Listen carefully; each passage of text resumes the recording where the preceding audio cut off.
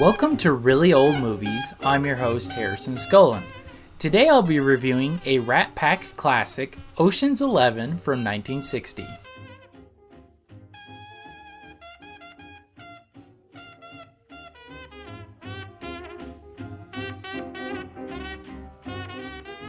Alright, so today I'm going to be reviewing Ocean's 11 from 1960, and this film is the basis for the Ocean's trilogy from the early 2000s that starred Brad Pitt and George Clooney and Matt Damon.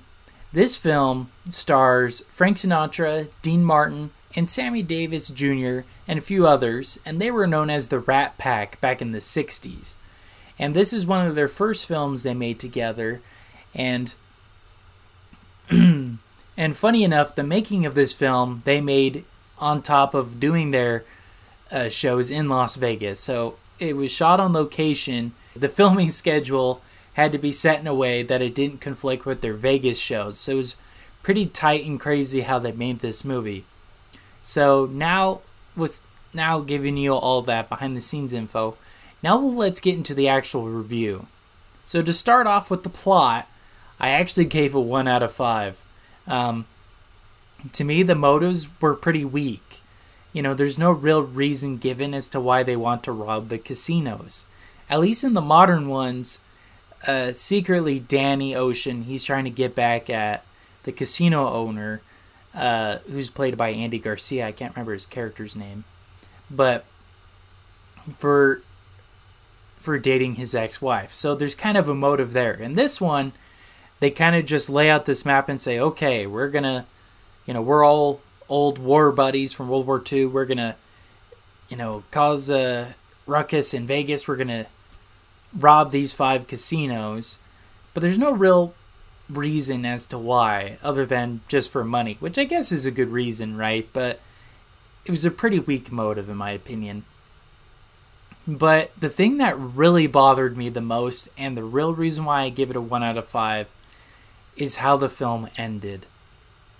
It was on a very ambiguous note. I'm not a huge fan of ambiguous endings, and 60 films are chock full of ambiguous endings. Great starts, great middles, but then they just end it on a silly, sometimes really stupid note, and this is one of them. No lessons were really learned. There was no character development.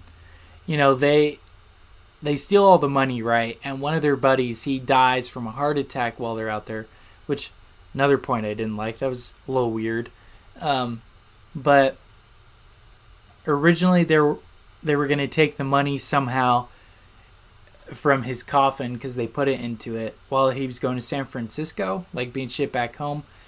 I don't understand how that would have worked.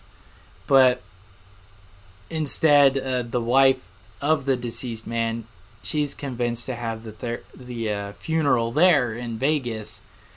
And it kind of has a funny tone to it. They're like, what's that sound? And then they say, oh, the deceased is being cremated, right? It makes for a pretty sick joke, not going to lie. But that's really how we're going to end the movie? Like, I was not a fan of it. I really was not a fan of it. It's really weird, really crazy stuff, and to me, that's why I gave the plot a 1 out of 5. It was just really weird. I really did not like it, and there kind of is a story, but I don't know. Once they did that, it kind of I kind of lost interest with it. And it's a slow burner. It's over 2 hours long, which normally isn't that big of a deal, but not a whole lot happens. It's a very dialogue-heavy film. But that leads into the next point, acting. I actually really like the actors. I gave it a 5 out of 5. You have Dean Martin, Frank Sinatra, Sammy Davis Jr., Cesar Romero, of Batman fame. It had great cast in it, and I love their chemistry, love their connections with each other. And that this is definitely one of the best parts of the movie is their connection, and probably why people like it is because of these characters. And just them, smoking cigarettes, playing pool and all of that. that's the image you have of the movie. Everything else is kind of secondary, which is kind of sad because they've been really cool if all these actors, kind of cool and all that, but with a really cool plot on top of that. But sadly, we'll never get that. The only thing that really bothered me about them was their dialogue. And it's nothing wrong with the dialogue. It's pretty cool and interesting. But if you're like me and, being a youngster, knowing really nothing about their style of communicating with each other, which is very metaphorical and whatnot, it's very hard to keep up with. And I was lost a few times. I had no idea what was going on. It's like I said, it's a dialogue-heavy film.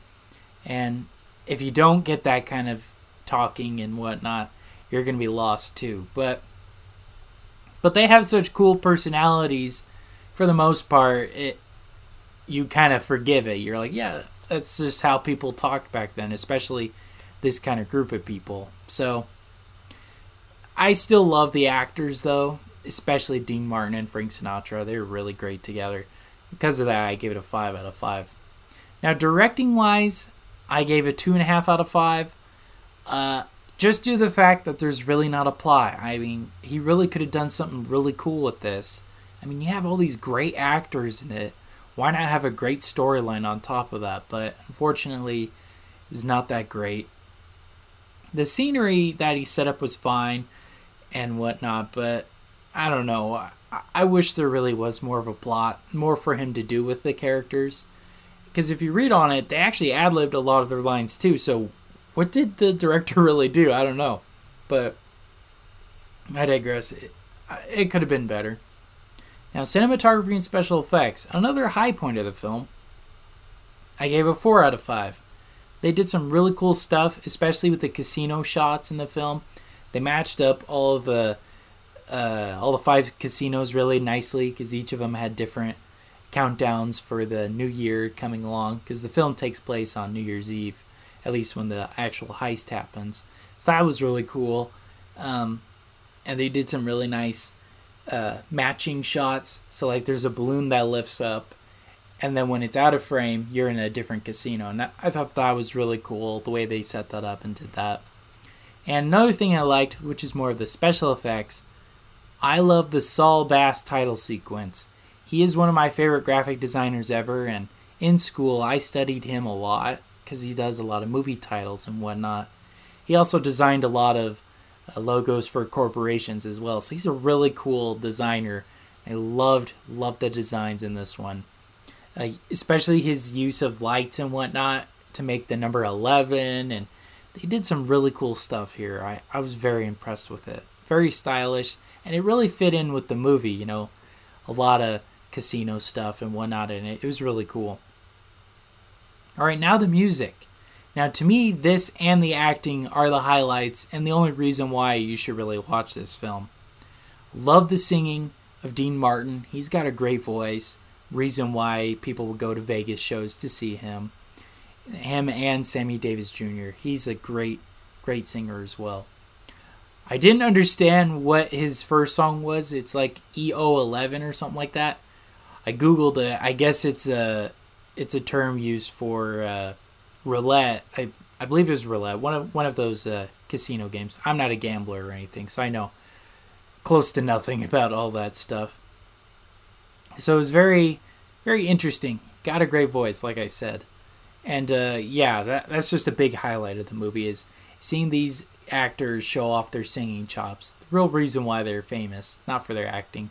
Although, like I said, I love their connection with each other. Adding that all up and averaging it out, that brings it to a 3.5 out of 5 for my Letterboxd score. It's a good movie, but it's really kind of a niche movie, I think. If you're really into that kind of 60s style, ambiguous endings, kind of rebellious, counterculture, if you're into casinos and all of that, you'll probably like this movie. Personally, if I were to recommend anyone to watch an Ocean's 11 movie, it'd probably be the modern one first, with Matt Damon and George Clooney and all of them. That one is more, at least for nowadays audiences, I think they connect more with that one. And then I would introduce this one to show, hey, this is where they got the inspiration from. Well, I don't know if I'll ever rewatch this again. Maybe I will in a couple years, but definitely not anytime soon. It's pretty, unfortunately, it's pretty long and kind of boring at times. And like I said, I love the actors and whatnot, but I just wish there was a really interesting plot. It wasn't that good. And they had a lot going for it. I mean, it's a great concept. World War II veterans, right? Kind of doing something that's a little on the other side of the law, doing something that's bad, but for the greater good or something like that, right? I don't know. That's why I really liked the newer one, the one with George Clooney and all of them. He had some real motives for what they were doing. What they were doing was illegal, and they're all kind of criminals, but they were intriguing characters, and they had a great plot line. So, overall, check out the original. I was going to say check out the original one, but this is the original one. Check out the modern one first, maybe the whole trilogy, and then check out this one just for the sake of seeing what it was like before and why Steven Soderbergh wanted to reboot this movie. Alright, well, those are my thoughts and feelings on Ocean's 11 from 1960. Thank you all so much for listening to today's episode. And make sure to subscribe to our Instagram and Facebook, where you can get behind-the-scenes details on the week's particular episode. You could also follow us on YouTube to catch our monthly recaps, where I bring all the information that I have here from Letterboxd, and I discuss the best plot, acting, directing, cinematography, and music overall for the month. And new podcasts of this show, the Really Old Movies, are released Fridays at 8 p.m. Pacific Standard Time, for the most part, on Spotify and Apple Podcast. Again, thank you so much for listening to today's episode. I'm your host, Harrison Skull, and this has been Really Old Movies. Take care.